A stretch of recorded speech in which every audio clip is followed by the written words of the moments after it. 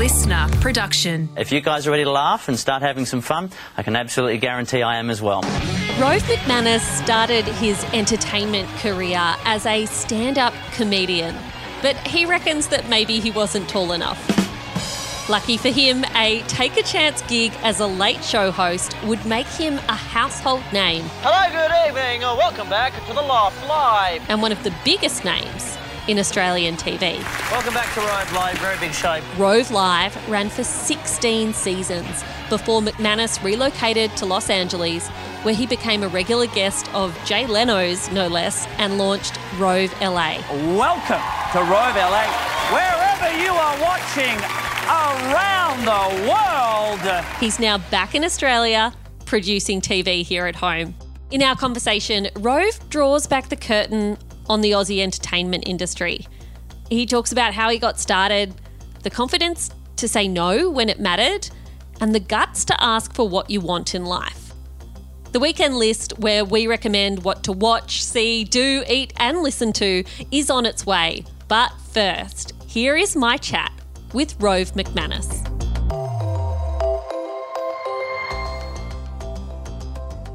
I'm starting with a very perfunctory question, but I need to know, what is the origin of Rove? Because I'm guessing that's not the name your parents gave you, but if they did, props to them.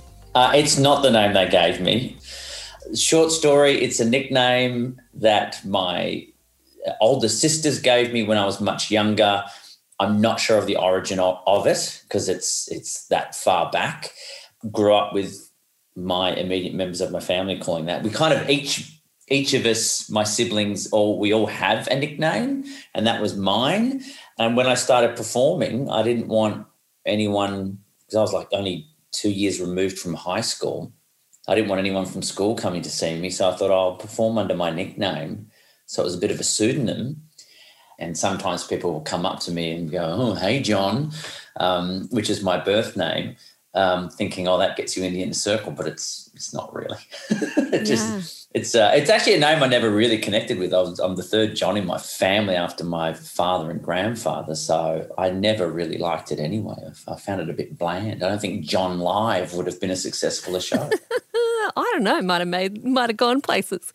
I like the fact that the name of your inner circle used to use for you became the name that your very, very outer circle of fans used for you as well, because I think one of the realities of fandom of someone who's a household name like you is people who've never met you feel very close to you when you know nothing about them. How did you first adjust to that experience of having strangers come up to you and act like they knew you well? Well, I suppose I had always noticed that myself, being someone who was in the entertainment business, even just starting out doing stand-up.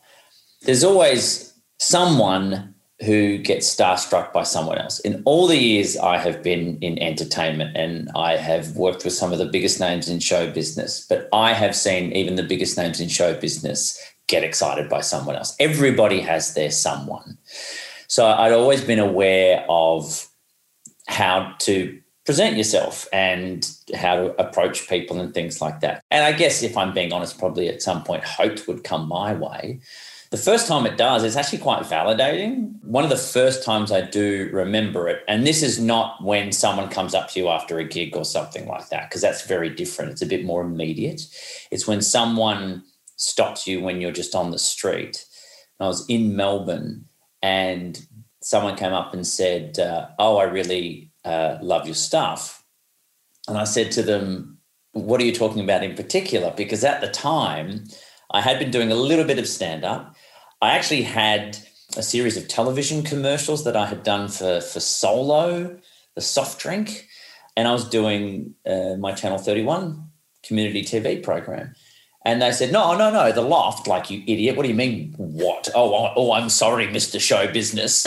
And they said, no, the Loft. I watched The Loft, which was the 31 program. And that's the one that meant the most to me. You talked about hope, and that you sort of, when you were just starting out, you hoped that would happen to you, that you'd become that person that people recognised on the street and said that they loved your work, not just your commercials. And I read that your production company, Roving Enterprises, began in 1999. Now, that's way back before you were a household name. So you must have had a sense of destiny or possibility or confidence from quite an early point in your career. It probably was confidence in a way, but it was also somewhat self-preservation and self-respect.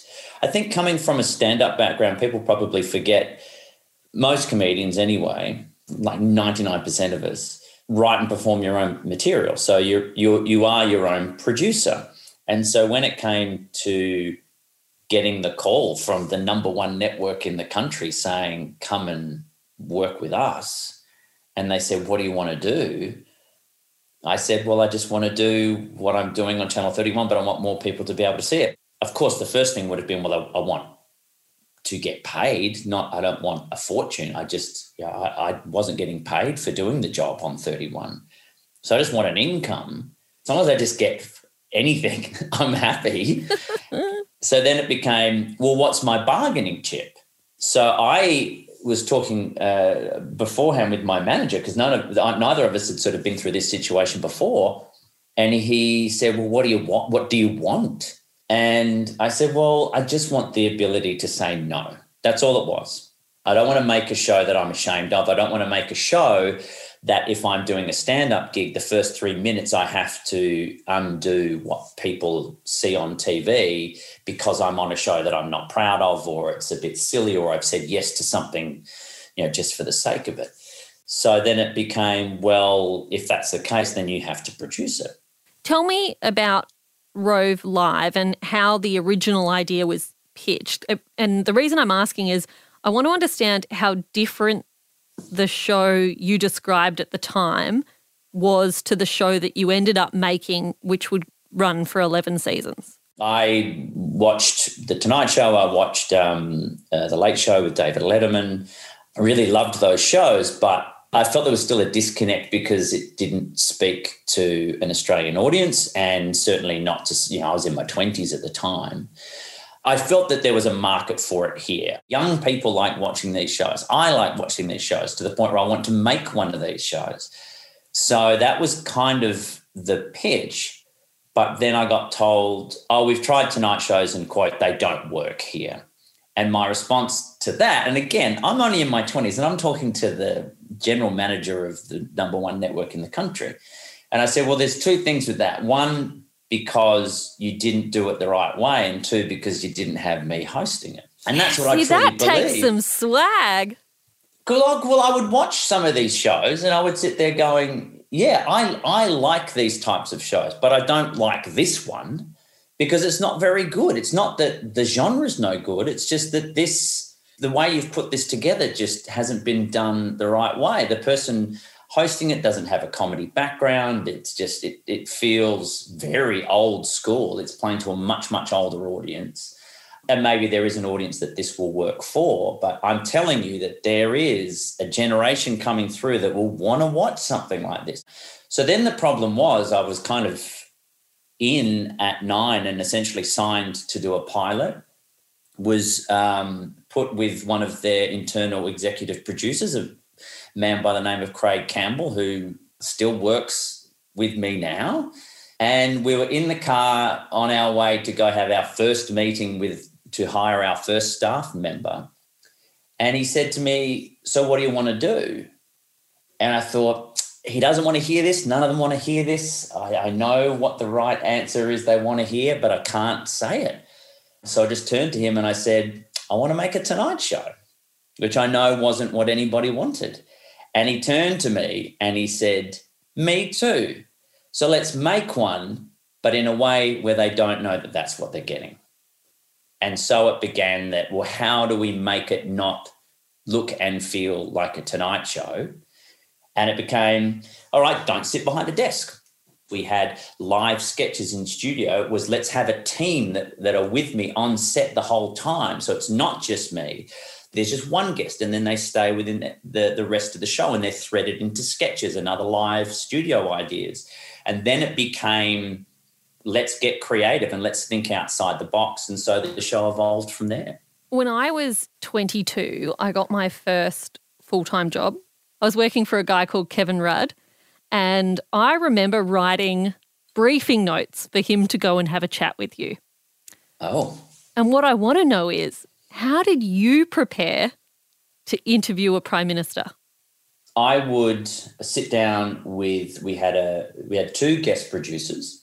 So depending on who had booked what guest. So they each would send me like just as thorough a document, and I'm talking it's sometimes up to 8 to 10 pages of complete bio of the person that we had on. Then I would go through and I would literally just highlight the things that were either A, important, or B, of interest to me. And then we would sit down and we would have a once a week guest briefing where I would sit down with that producer and then another producer involved in the show, and we would run through the segment. So when he came on as Prime Minister, the first time we ever had an acting Prime Minister on the show, he just suddenly fell into our laps. We'd already had a full show, and there was an opportunity for him to sort of just be slotted in. And it happened to be when Sacha Baron Cohen was on performing his character of Bruno, which we went back to the PM's office and we said, look, we would love to have him on, but you just need to know that Sacha Baron Cohen is on in character and we cannot guarantee your safety for what may happen here. Fair. And he was still fine and it was all good. And this is one of my favourite shows for what happened backstage. Normally it's about what happens on camera. But backstage, just talking to two very nervous performers. Yeah. One's the Prime Minister of Australia and the other is one of the greatest comedic actors of our generation. And so going in to talk to Rudd and he's like, so, what am I in for tonight? And I said, look, I think you're fine. You're going to be fine. I don't think he's going to do anything. Don't panic. We're not planning anything, so you're going to be okay. And he's like, all right, there's no surprise. I said, look, not from our end. That's all I can tell you. You're going to be fine. He's like, good. Okay, good to know. Then I go in to say hi to Sacha, and he's like, so what am I in for tonight? It's like, if I try something, I said, look, I cannot tell you to try anything, but if you choose to try something, by all means try something. But I cannot guarantee your safety because there are people here that have, I don't know, tasers or what. Like, he is the leader of our country. And if you suddenly run onto the set to try to do something with him, I don't know what will happen and I cannot be complicit. So this is your call. So I think the whole show then, everyone was sort of, there was this wonderful crackle of electricity in the building as everyone was just constantly waiting for something to happen. But to this day, I'm still very good friends with Sacha. And to this day, as a comedian, performer, is still very upset with himself that he didn't try to do something to our Prime Minister.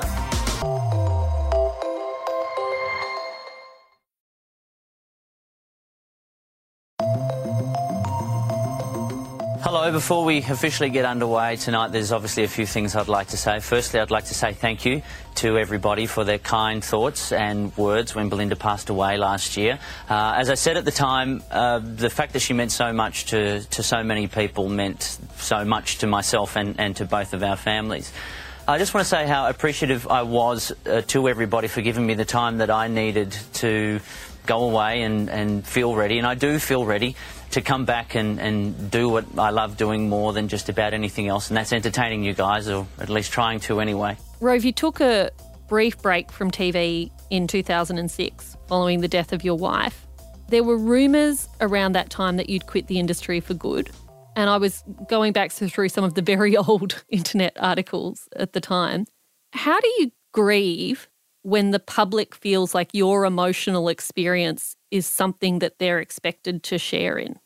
Well, you do exactly that, which is what I did. You run away. You get into your little turtle shell and you retreat in. I went up to the Daintree rainforest and stayed at a friend's place up there, which is somewhere where no one can find you. Again, I think people sometimes forget that when you're with someone who has an illness, it isn't like, something where it's maybe they were in a tragic accident, I don't know, struck by lightning or have a heart attack. It's it's coming.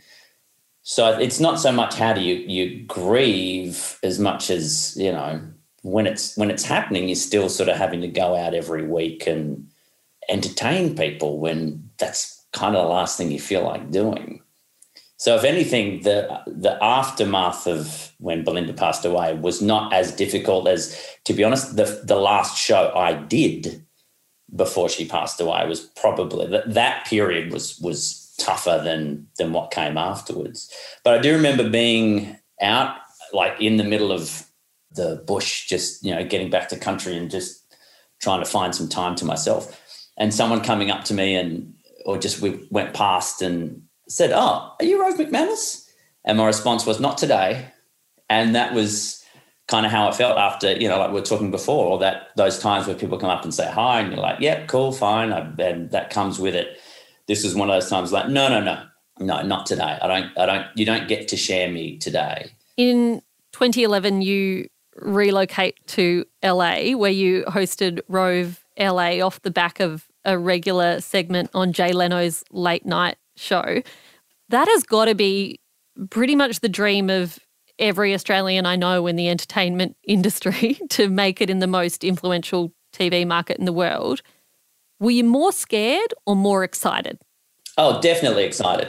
My time in LA, because that was about, in total, was close to maybe 6 years. We were there 6-7 years, was like some of the greatest memories I have in this business is being in the States, working on The Tonight Show, working on Rove LA was the most fun I've had in television. But the first time I got to be on The Tonight Show, I was asked to be a guest. So I was still hosting the show in Australia, and Jay loves the idea of talking to the Australian version of him, was how it was put. So if you ever find yourself in Los Angeles, we'd love to have you on the show. Well, quite clearly, I got on the very next plane to Los Angeles and was booked on the show with Dr. Phil, which I thought was really cool at the time. Yes. You want to be on with a nice, big, promotable name as well. And I was just about to go on, and I'm waiting backstage and ready to walk out, just looking at the back of the set. And the back of the set is graffiti, and it's just chipboard or whatever. And I was just looking at it and going, "Oh, this is like our set," and felt this kind of metaphorical slap across the back of the head. That was like, yeah, this isn't the same though. This is The Tonight Show. And if you watch it back, I walk out and I look out to the crowd to sort of give them a wave, and you see me very quickly like look back down again as it kind of became a bit overwhelming for me. Or you can think it's like doing a stand-up all over again. You're just waiting for that first laugh. And then you get it, and then you get the next one, and then you go, okay, they like me now, I'm good. And it was incredible. I got asked back a couple of times, and then obviously when I told them I was planning on relocating to the States, they said, "Come in, let's have a chat." Next thing I know, I'm on the show every week with a regular segment.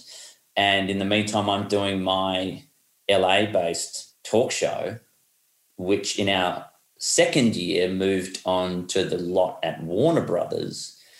And for a brief period of time, I had a day job as an animator for a television program called Little Elvis Jones and the Truck Stoppers, because I love animation. And on my desk, I had a statuette of these three characters from a show called Animaniacs that was set on the Warner Brothers lot. So it's them on top of the somewhat famous Warner Brothers water tower. So this big yellow sort of tower thing with the Warner Brothers logo with these three characters on it. So I would have that on my desk when I was working on this animation show. Cut to, what are we now, like 20 years later, there I am unpacking this same statuette and putting it on my desk in my office to look straight out the window, and there is the actual Warner Brothers water tower outside my office window. And that was not lost on me. I thought that was really cool. Rove, you've done just about everything worth doing on Aussie TV and quite a bit overseas as well. Is there anything left on the bucket list? Yeah, there's always still things on the bucket list. I still have an itch to scratch in the world of like nature documentaries. I feel we've got a David Attenborough on our hands. Yeah. I feel like I'd love to get out into the wild because I do love getting out into nature, and I'm passionate about conservation and wildlife. And I would love to do Attenborough with a bit of a comedy bent somehow. But also being a dad now, I like the idea of maybe doing something based around kids, whether it's, I like working with kids. I love being a dad. I love mucking around. I'm a juvenile anyway, so I think it kind of works at that level. And I've written kids' books, and so I seem to know how to get a good fart joke out there that works well.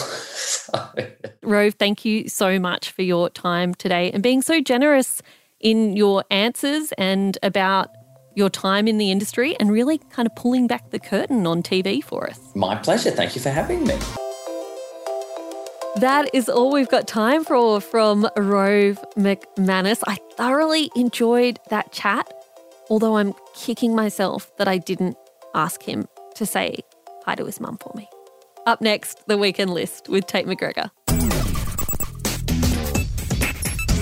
Welcome to the Weekend List, where we recommend what to read, watch, listen, cook, see, do, podcast, whatever it might be. And today we are sending some activities with a lot of love to the people in Melbourne who are back at home once more. Tate, have you got something for us to listen to?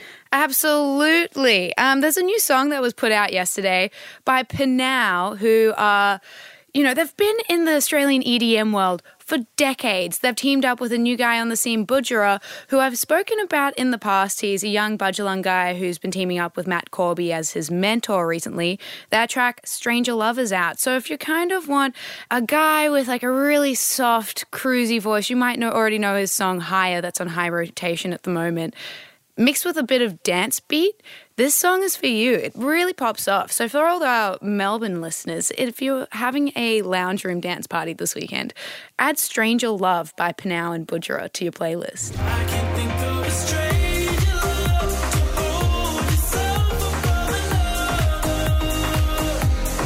Just 'cause you're beautiful, babe, you're better than the other. But Jam, what can we watch while we're sitting at home? Well, I have recently devoured Girls 5 Ever, which is on Stan.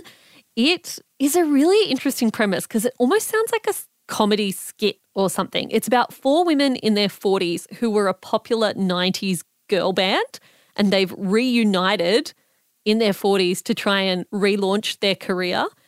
Of course, none of them have had lives that have kind of gone the way they would have hoped. It's got amazing Spice Girls, Destiny's Child, but without a successful Beyonce character vibes to it. Or maybe like more of a Steps or a S Club 7, something like that. But these chicks are so good. They're so funny. The one-liners are really, really killer. It is not super smart, elevated comedy. It is silly, lie down on the couch because it's lockdown again and just have a bit of a giggle. Yeah, tune out. That's what we love to hear. Well, while you're lying on the couch then, why don't you multitask and log on to Reconciliation Australia? I feel like our listeners might not know, but it's National Reconciliation Week this week up until June 3rd. Happens every year, same dates, and it's all about bringing voices to our First Nations people. As a Wathaurong woman myself, I think it's really important that we platform and showcase that this week is going on. And if you're at home and don't know what reconciliation means to you, now is the time to go educate yourself. Reconciliation Australia has many resources that you can easily access on their website, including 20 steps of action. So if you're sitting there and you don't know what to do in order to build reconciliation in your life, then go on there. They have 20 easy steps. Let me just read you out some right now.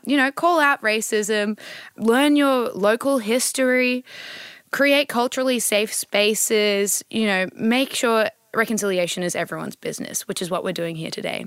Log on to Reconciliation Australia and upskill yourself, essentially, Jamila. Tate, that is an awesome and very worthy recommendation, which I am going to follow up with a recommendation that everyone watches Lego Masters. Bear with me. It's going to be a rough week, particularly for those in Victoria stuck at home with kids. But for everyone, this is not a show for children, guys. This is a show for all of us. Lego Masters is an Aussie reality TV show. It's actually based off a British concept of the same name where teams of mega geeks compete to build the best Lego project. And they are given challenges and themes. It's hosted by Hamish Blake, who, everyone loves. Mm-hmm. And it is judged by a Lego designer called Ryan the Brickman McNaught. You can currently watch it on 9 now and catch the latest series. It's some really lovely, wholesome family fun, and you get strangely invested in the Lego. Who doesn't love Lego? We would love to be able to share your ideas on the next instalment of The Weekend List. So please hit us up on our social media at The Briefing Podcast. Tell us what you're listening to, what you're reading, what you're watching, what you're doing. Tell us what you have been doing to take some steps for positive change for Reconciliation Week. That's all we've got time for today on The Weekend Briefing. Please make sure you hit that sneaky subscribe button wherever you get your podcasts, or grab us on the Listener app. Tom and Annika will be back in your feeds on Monday morning, bright and early from 6 a.m.